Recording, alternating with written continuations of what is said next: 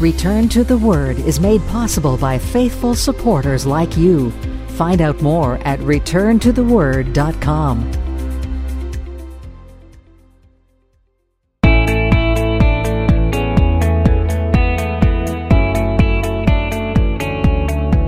Welcome to another edition of Return to the Word Radio with Bible teacher Mark Fontecchio. Advancing the message of God's amazing grace through the teaching of God's Word. And now with today's message, here is our teacher. Today we have a topic that is going to one day affect every single believer in Christ. It's a study that I've been thinking on and praying on for several years, and it is my honor to be able to share it with you. Bible's open to 1 Corinthians 15. Our text before us is a part of the picture that is painted in the Word of God of what our future glorified bodies will be. This is one of those studies where we are going to bounce around a little bit in the Word of God, so stick with me the best you can. 1 Corinthians 15, and we start our time with verse 40. There are also celestial bodies and terrestrial bodies, but the glory of the celestial is one, and the glory of the terrestrial is another. There is one glory of the sun, and another glory of the moon, and another glory of the stars, for one star differs from another star in glory. So also is the resurrection of the dead. The body is sown in corruption. It is raised in incorruption. It is sown in dishonor. It is raised in glory. It is sown in weakness. It is raised in power. It is sown a natural body. It is raised a spiritual body. There is a natural body, and there is a spiritual body. And then skip down to verse 50. Now this I say, brethren, that flesh and blood cannot inherit the kingdom of God, nor does corruption inherit incorruption. Behold, I tell you a mystery. We shall not all sleep, but we shall all be changed in a moment, in the twinkling of an eye, at the last trumpet. For the trumpet will sound, and the dead will be raised incorruptible, and we shall be changed. For this corruptible must put on incorruption, and this mortal must put on immortality. So when this corruptible has put on incorruption, and this mortal has put on immortality, then shall be brought to pass the saying that is written, Death is swallowed up in victory. O death, where is your sting? O Hades, where is your victory? The sting of death is sin, and the strength of sin is the law. But thanks be to God, who gives us the victory through our Lord Jesus Christ. Maybe you remember the story of a sailor who was shipwrecked on an island in the southern seas. Now, he was taken by the native people on this island, and they picked him up and they carried him and put him on a crude-looking throne and proclaimed him king. Now, at first, this man, he didn't think this was too bad. He went from being lost at sea to becoming the king of this island. Now, the people, they treated him with respect and gave him everything he could possibly want or need. But after some time, he began to wonder what happened to the king before him. So he began to ask the people, and they told him that according to their custom, you would reign as king for a year, and during that year you were treated as royalty. But when the year came to an end, you were then banished to a lonely island, where these former kings would die by starving to death. Now, usually, when the kings found this out, they would either live in constant fear of the future, or they would set out to enjoy life as much as they could in the time that they had left. But this man, he had a different outlook. Knowing that he had less than a year before he was banished, he began to make the most of the time he had left. The carpenters were ordered to make boats. Farmers were sent ahead to the other island to plant crops. Other men were sent ahead to build him a home. Great efforts were taken to make sure everything was ready so that when the year was up, this man was not banished to a deserted island, but instead he went to his home that had been prepared for him ahead of time. The words of Christ to the disciples before our Savior went to the cross come to mind. In John 14, it's written that Jesus said, "Let not your heart be troubled. In my Father's house are many mansions. I go to prepare a place for you." Jesus Christ is preparing for us a home in heaven. And then Jesus said, "And if I go and prepare a place for you, I will come again and receive you to myself, that where I am, there you may also be. The end of our time on earth, it's not something we should fear. We must not live our lives in constant fear, dreading the day of our departure, because Jesus Christ is preparing a place for us in heaven. And when our time on this land is done, we are headed to paradise. And one of the most beautiful and exciting facts of the future that Christ has prepared for us is that one day every single believer in Christ will receive a new glorified body. The Word of God, it describes us as being made up of body, soul, and spirit. And when we get saved, our soul is saved from hell. A new spirit is put within, but the body remains the same. And at the rapture of the church, our bodies will be changed. Skip down to verse 50 in our text. Notice the teaching. Now this I say, brethren, that flesh and blood cannot inherit the kingdom of God, nor does corruption inherit incorruption. Flesh and blood. Here it's used to refer to the bodies we have now. The natural bodies we have now is the context. This is one of the reasons why I believe that the kingdom of Christ is all future, because flesh and blood cannot inherit the kingdom of God. You cannot enter into the kingdom of God in the body that you have now. You're going to need an upgrade. And this is what Paul teaches us will take place at the rapture. Read it again with me in your Bible. Behold, I tell you a mystery. We shall not all sleep, but we shall all be changed in a moment, in the twinkling of an eye, at the last trumpet. For the trumpet will sound, and the dead will be raised incorruptible, and we shall be changed. For this corruptible must put on incorruption, and this mortal must put on immortality. So when this corruptible has put on incorruption, and this mortal has put on immortality, then shall be brought to pass the saying that is written, Death is swallowed up in victory. O death, where is your sting? O Hades, where is your victory? The sting of death is sin, and the strength of sin is the law. But thanks be to God who gives us the victory through our Lord Jesus Christ. This trumpet blast will call Christians alive at that time home to heaven. Death, it's our last enemy, but God will overtake it for us. Now, during the years that I've been fortunate enough to serve the Lord, I've been asked many questions of what our new bodies will be like. And we don't have all the answers, but we can learn quite a bit about what these bodies will be like. First, recognize that our future bodies will be like the body of Christ. Head over to Philippians 3:20. Recognizing that our future bodies will be like Christ after his resurrection is one of the guiding principles in the Word of God that unlocks our understanding of this upgrade we're going to receive. Philippians 3, and we'll start with verse 20. For our citizenship is in heaven, from which we also eagerly wait for the Savior, the Lord Jesus Christ. And I think verse 20 is supposed to be an encouragement to the church. But unfortunately, it becomes a rebuke because most Christians today do not live like their citizenship is in heaven. And because most Christians today are not looking up. Christians today are not eagerly waiting for the Savior because they're not studying the Word of God and learning about the glorious future we have in Jesus Christ. Verse 21, notice this. Who will transform our lowly body that it may be conformed to his glorious body, according to the working by which he is able even to subdue all things to himself. The transformation of our bodies is so that we might enter the kingdom of God, and so that our future bodies will be conformed to his glorious body. The teaching is, look to the day when our salvation is made complete in him. Head over to 1 John 3.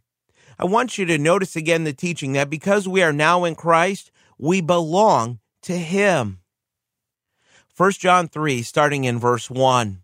Behold, what manner of love the Father has bestowed on us that we should be called children of God. Skip down to verse 2. Beloved, now we are children of God, and it has not yet been revealed what we shall be, but we know that when he is revealed, we shall be like him, for we shall see him as he is. Again, we don't know everything, but based on these two passages, we know that our bodies will be like the body that Jesus had after the resurrection. Now, this helps us. This helps us because we can study. We can look to the Word of God and see what the body of Christ was like after the resurrection. And know that we are studying what our future bodies will be like, which is what we're going to do right now. Being a Christian means that you are one that identifies with Jesus Christ. And I don't think I'm going to shock anyone when I say that we should be growing in our faith to become more and more like Christ in our thoughts, our actions, and how we live out our faith. But one of the constant limitations that we have in life and in our faith is the weakness of these frail bodies. Praise God that one day soon this problem will be taken care of forever when we are given our glorified bodies, which will be like that of our Savior. So let's take a look and see what Christ's body was like after the resurrection. This time, turn over to Luke 24. The background is that the disciples of Jesus were huddled up in Jerusalem. Jesus appeared to them, and notice what he said in Luke 24, starting in verse 38. And he said to them, "Why are you troubled, and why do doubts arise in your hearts? Behold my hands and my feet, that it is I myself. Handle me and see, for a spirit does not have flesh and bones, as you see I have." At the crucifixion, the Roman soldiers pierced the hands and feet of Christ, so the scars would have identified here that it was in fact the Lord Jesus. Remember, over in John 20, Thomas said, "Unless I see in his hands the print of the nails and put my finger into the print of the nails and put my hand into his side, I will not believe." At the heart of our text here in Luke 24, Jesus was showing them the proof of who he is. And notice a beautiful expression from Jesus where he said, "It is I, myself." You see this. You see this in the Gospel of John. Jesus said this over and over. "It is I, myself." But out of this experience, out of this encounter with the disciples, we learn that our future bodies will not be just spirits. Notice that Jesus said that he had flesh and bones. He was not referring to a fallen natural body like Paul did in 1 Corinthians 15. The meaning here of flesh and bones is that these bodies, they will have substance. And we know this because Jesus could be touched and handled. There's a skeletal system represented here, which gives height and depth to this body. This body also has flesh, which gives the body its appearance. Back in verse 30 of Luke 24, Jesus sat at a table and ate bread. These will be bodies with flesh and bones. Long before the New Testament was written, best we can tell, it seems that the book of Job was written in the time of the patriarchs. He lived back in the times of Abraham, Isaac, and Jacob. And yet think of what he said in that famous statement in Job 19. In verses 25 and 26, he testified, "For I know that my Redeemer lives, and he shall stand at last on the earth. And listen, after my skin is destroyed, this I know, that in my flesh I shall see God." I believe the text suggests that Job knew back then that one day after his death, he would have a body with flesh and bones and see God. Keep a finger in Luke 24 because we will be coming back, but this time head to 1 Corinthians 13. The next aspect that we need to recognize about these future bodies is that they will be recognizable. In other words, you're going to know your loved ones and they will know you. Our bodies will be like Christ, but they're not going to be clones. Just as each of us is distinct from one another right now, so it will be in the kingdom of God. Skip down to verse 12 in 1 Corinthians 13. "For now we see in a mirror, dimly, but then face to face. Now I know in part, but then I shall know just as I also am known." Back then, mirrors were made out of metal, and Corinth, it was famous for making the best quality bronze mirrors that there were. Paul is pointing out that right now we do not see directly, but the time is coming when we will see face to face. At that time, our knowledge of God will be clear and it will be direct, because then we will be face to face with Christ. As believers in Christ, we know God, but nothing like it will be when we stand in the presence of God. Now in this verse, Paul kind of gives us a passing reference to being face to face with Christ. But he doesn't really tell us directly that we each will be recognizable and identifiable. So how do we know? First, in the Old Testament, when a person died, the Word of God testifies repeatedly that the person was gathered to his people. Listen to Genesis 25, verse 8. Then Abraham breathed his last and died a good old age, an old man and full of years, and was gathered to his people. Isaac in Genesis 35:29. So Isaac breathed his last and died and was gathered to his people, being old and full of days. And his sons Esau and Jacob buried him.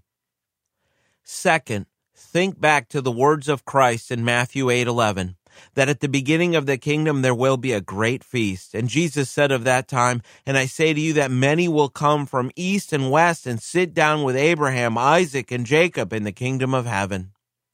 On the Mount of Transfiguration in Matthew 17, Moses and Elijah appeared with Christ. It had been centuries since Moses died and Elijah was taken to heaven, but they were able to be recognized.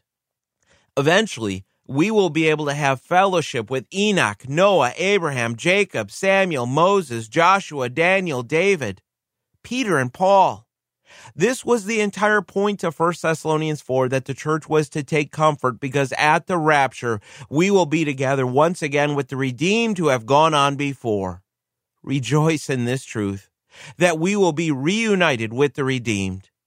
Paul goes on to build on this concept of our glorified body. Skip ahead in 1 Corinthians to chapter 15. Pick up our text again with verse 40. Notice the teaching. There are also celestial bodies and terrestrial bodies, but the glory of the celestial is one, and the glory of the terrestrial is another. Now, what's he saying? Celestial bodies are things above the sky, and terrestrial bodies are of the earth. Paul is simply pointing out that the things of the heavens, the things in space, are different from the bodies that are associated with this earth. Verse 41 is a similar thought. Take a look. There is one glory of the sun, another glory of the moon, and another glory of the stars. For one star differs from another star in glory. The sun is different from the moon, and the sun is different from the planets. Stars make their own light. Planets and moons reflect light from the stars, so their glory is completely different from one another. Every star is different. Every planet is different. Every animal is different. And yes, every human being is different. You see, Paul, he's testifying in these verses of the never-ending ability and power of God to create. But here comes the lesson. Notice verse 42. So also is the resurrection of the dead. The body is sown in corruption. It is raised in incorruption. Our resurrection bodies will differ from our earthly bodies just as much as the different things that God has created differ from one another. In other words, when we think of our resurrected bodies, we need to expand our thinking to think that they will be very different from our bodies that we have right now. And we always need to keep in mind the amazing power of God to bring about the resurrection from the dead. Verses 43 and 44 in your text, still speaking of our bodies. It is sown in dishonor, it is raised in glory. It is sown in weakness, it is raised in power. It is sown a natural body, it is raised a spiritual body. There is a natural body, and there is a spiritual body. Paul makes 4 statements here that distinguish 4 differences that we as believers in Christ can expect between our present mortal bodies and our future bodies that we will receive at the rapture. And first, he says at the end of verse 42 that our bodies are sown in corruption, and we will be raised in incorruption. Or as some translations put it, what is sown is perishable, what is raised is imperishable. Perishable, corruption, decay. The bodies that we have now are subject to illness, sickness, and death, but not with our future resurrected bodies. There will be no more death, no more sickness. Rejoice in this truth from the Word of God. And second, Paul teaches our bodies are sown in dishonor, but raised in glory. The human body goes into the ground perishable like a seed, but God raises it again imperishable. The human body goes into the ground in a lowly condition, in dishonor, but it arises again with honor. The body is weak when it dies, but powerful when it rises again. Sin has affected everything, including our bodies. But with our glorified bodies, the wrinkles of old age will be gone. Sickness and the struggle so many have with weight will be gone. And no traces of sin will remain, because our future bodies will magnify the glory of God. And then Paul wrote, "It is sown in weakness, it is raised in power." As we grow old, as we get sick, our bodies get weaker and weaker until we die. But our future bodies won't have this problem. We will never grow old, never grow weak, and we will have bodies that are capable of doing things that we cannot even comprehend. And then Paul testifies here, it is sown a natural body, it is raised a spiritual body. We need to be careful as we look at this verse to make sure we understand that this verse, it does not mean that we will be disembodied spirits. This verse does not mean that we won't have material bodies, as we saw a little bit ago. The resurrected body of Christ demonstrated that he had a physical body. He had a material body. And even though he was able to do some pretty amazing things, he still had a material body. The terms natural body and spiritual body, it refers to the fact that our earthly bodies are natural bodies. They were created for life in this realm of existence, but our future bodies, they'll be perfectly created for living in the kingdom of God. Right now, our spirits live in bodies created for earth. And in the future, we will live in bodies created for us to dwell with God. Make your way over to Romans 8. In the context of Romans 8 is that Paul just got done mentioning in verse 17 that we are joint heirs with Christ. We will be glorified together at the rapture of the church. And then notice verse 18. For I consider that the sufferings of this present time are not worthy to be compared with the glory which shall be revealed in us. We've been calling this our new glorified body. Paul testifies here that glory shall be revealed in us. But what does it mean to be glorified? It's the final aspect of our salvation, when we will be delivered from the presence of sin. Because sin and the effects of sin will no longer reign in our bodies. And what this means is that our new bodies will not be troubled with the things that our bodies are suffering from. There will be no blindness, no earaches, no aches and pains, no colds, no cancer. There will be no tumors, hearing problems, back pain, or heart problems. But it reaches past more than just perfect health. It extends further than just having a body that never gets sick. Our new bodies will not be subject to the sin nature. Turn this time to James 1. James 1 has an important teaching on the battle that we face right now with the sin nature. Notice the teaching starting in verse 13. Let no one say when he is tempted, I'm tempted by God. For God cannot be tempted by evil, nor does he himself tempt anyone. God is not the one who tempts us to sin. Focus on the teaching starting in verse 14. But each one is tempted when he is drawn away by his own desires and enticed. Then, when desire has conceived, it gives birth to sin, and sin, when it is full grown, brings forth death. Sin comes from within. Does Satan tempt us to sin? Yes, but he cannot cause us to sin because sin comes from within. Are we tempted to sin by the world? Absolutely, but it cannot make us because sin comes from within. Right now, the more we walk by faith, the more we walk in the Spirit.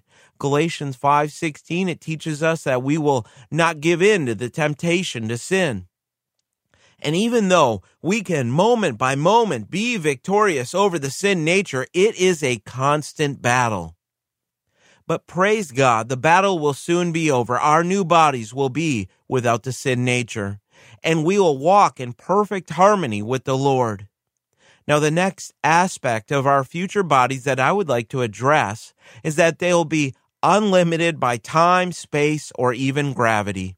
So for all of you sci-fi geeks out there, listen up. Head over to Luke 24 again. And remember the principle that the Word of God reveals that our future bodies will be like the body of Jesus after the resurrection. And we see in Scripture that Jesus was able to appear and vanish right before people. Luke 24, and we'll pick it up with verse 31. Then their eyes were opened, and they knew him, and he vanished from their sight. And they said to one another, "Did not our heart burn within us while he talked with us on the road and while he opened the scriptures to us?"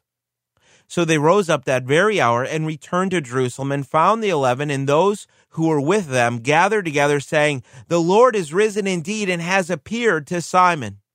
And they told about the things that had happened on the road and how he was known to them in the breaking of the bread. Now as they said these things, Jesus himself stood in the midst of them and said to them, "Peace to you." I have faith, but this honestly would have freaked me out. Jesus, in his resurrected body, appeared suddenly in rooms with locked doors and then disappeared just as quick as he came. Now, you don't need to turn, but just listen to a couple of passages from the Gospel of John. John 20, verse 19. Then the same day at evening, being the first day of the week, when the doors were shut, where the disciples were assembled for fear of the Jews, Jesus came and stood in the midst and said to them, "Peace be with you." John 20, 26. And after 8 days, his disciples were again inside and Thomas with them. Jesus came, the doors being shut, and stood in the midst and said, "Peace to you." I believe the teaching of God's word is that our future bodies will be spirit-controlled, meaning that the body will be able to travel by the will of the Spirit. Right now, our spirit is within our flesh, and the flesh, it transports or carries the spirit from place to place, but in our new glorified bodies, the spirit will transport the flesh. Some people think because they watch too much TV that we're going to have wings. Well, we're not. But instead, this transportation will be by thought through the will of the Spirit. In other words, you will just have to think that you want to be at a certain place and you will be there. And then finally, we learn that our new bodies, they will be eternal. Heading to one more text, 2 Corinthians 5, take a look at the teaching of verse 1. For we know that if our earthly house, this tent, is destroyed, we have a building from God, a house not made with hands, eternal in the heavens. This new body will never, ever wear out. Age will not affect these bodies. Billions of dollars are spent every year just to make us feel better and look younger. But these bodies will have the strength and energy of the youth. And as we mentioned before, no sickness, no disease. And we will be able to use these bodies to praise the one who made it possible. These new bodies will be given to believers at the rapture, and they'll be ours forevermore. I was reading the story of a happy little girl that was almost 5 years old. She was in the checkout line at the grocery store when she saw a pink box with a fake pearl necklace inside. It looked so pretty to her that she started to beg right away. "Oh, please, Mommy, can I have them? Please, Mommy, please." So her mom, she looked at the back of the box and saw that they cost $1.95. She looked at her daughter, who was staring at her with her big blue eyes, and she said, "That's almost $2. If you really want them, I'll think of some extra chores for you. And in no time, you can save enough money to buy them for yourself. Besides, your birthday is only a week away. And you might get another dollar bill from Grandma." So as soon as she got home, she emptied her piggy bank and counted. She had 17 pennies. And after dinner, she did more than her share of chores. Then she went to the neighbor and asked if she could pick dandelions for 10 cents. And on her birthday, her grandma did give her a dollar bill, and finally she had enough to buy her necklace. Well, this little girl just loved her fake pearls. They made her feel dressed up. She felt like a grown-up. She wore them everywhere, to Sunday school, to kindergarten. She even wore them to bed. Every night when she was ready for bed, her father would come upstairs to read her a story. Well, one night, when he finished the story, he asked her, "Do you love me?" She said, "Oh, yes, Daddy, you know that I love you." And he said to her, "Then give me your pearls." But the little girl wouldn't. She told him, "Oh, Daddy, not my pearls, but you can have Princess, my white horse with the pink tail. You know, Daddy, the one that you gave me, she's my favorite." He just told her, "That's okay, Daddy loves you." He kissed her on the cheek and said good night. About a week went by, and once again after the story time, he asked her, "Do you love me?" And once again she responded, "Daddy, you know that I love you." And once again he said, "Then please give me your pearls." "Oh, Daddy, not my pearls, but you can have my baby doll, the brand new one that I just got for my birthday. She's my favorite. She's so pretty." And once again her father just said, "That's okay, get some sleep, Daddy loves you." And then he kissed her on the cheek. A few nights later, when her father came to her room to read to her, she was sitting up in her bed. And as he got closer, he saw that her chin was shaking and a tear was running down her cheek. Right away, the father asked, "What is it? What's the matter?"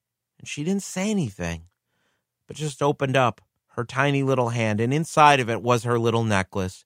And with a shaky voice, she said, "Here, Daddy, it's for you." The father himself had his own tears going, but with one hand he reached into hers and took the cheap dime store necklace. And with his other hand, he reached into his pocket and pulled out a blue velvet case with a real pearl necklace inside of it and put the real necklace into her hand. He had them the entire time. He was just waiting for her to give up the dime store imitation necklace so he could give her the real thing. Sin ushered in death. Sin ushered in disease, sickness, pain, weakness, the sin nature, and separation from God. Our loving Father in heaven stands ready to give every man and every woman in Christ something much better than what we have right now. So when your body hurts, when your body fails, when your sin nature is raging, look to the day and hold on to the truth that God is about to give us something far better than these fallen vessels. Revelation 1:18 teaches that the Lord testifies, "I am he who lives and was dead, and behold, I am alive forevermore. Amen." And listen to this part. "And I have the keys of Hades and of death." Christ has the keys of Hades and death. And the fact that he holds the key to death means that no one dies unless he puts the key in the door. No one can kill me unless Christ puts the key in the door. No sickness can kill me unless Christ puts the key in the door. And no team of doctors can save me if Christ uses the key. Jesus knows the right time, the perfect time to use the key in the door. But when death does come, let us know that a glorious future awaits us. Look to the day when Christ will descend from heaven with a shout, and the dead in Christ will rise, and we who are alive and remain shall be caught up together with them in the clouds to meet the Lord in the air. And thus Paul testifies, we shall always be with the Lord.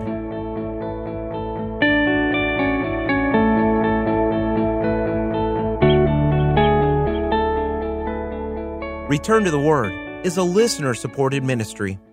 And truthfully, it is people like you, those who listen each week, that God uses to help us meet the expense of a ministry dedicated to reaching people for the gospel of Christ and the teaching of God's Word. And so I want to take a moment to thank those that support the work, even those that give $5 a month or $10 a month, because those smaller donations, they add up. And we thank you because it keeps the programs free of charge so that others may learn of God's amazing grace. If you'd like to help us out, you can find out more at returntotheword.com. Return to the Word Ministries is committed to teaching the full counsel of God's Word and the gospel of Jesus Christ.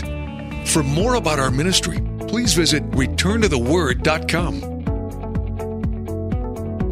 Return to the Word is a faith ministry. This means we freely distribute the teaching of the Word of God over the air and online. We do this without charge. If you feel led to support the ministry with a donation to help cover these costs, you may do so on our website, returntotheword.com, or by mailing a donation to Return to the Word, P.O. Box 879259, Wasilla, Alaska, 99687. Thanks for listening, and we pray that the Word of God will be a lamp unto your feet and a light unto your path. Join us next time for another edition of Return to the Word.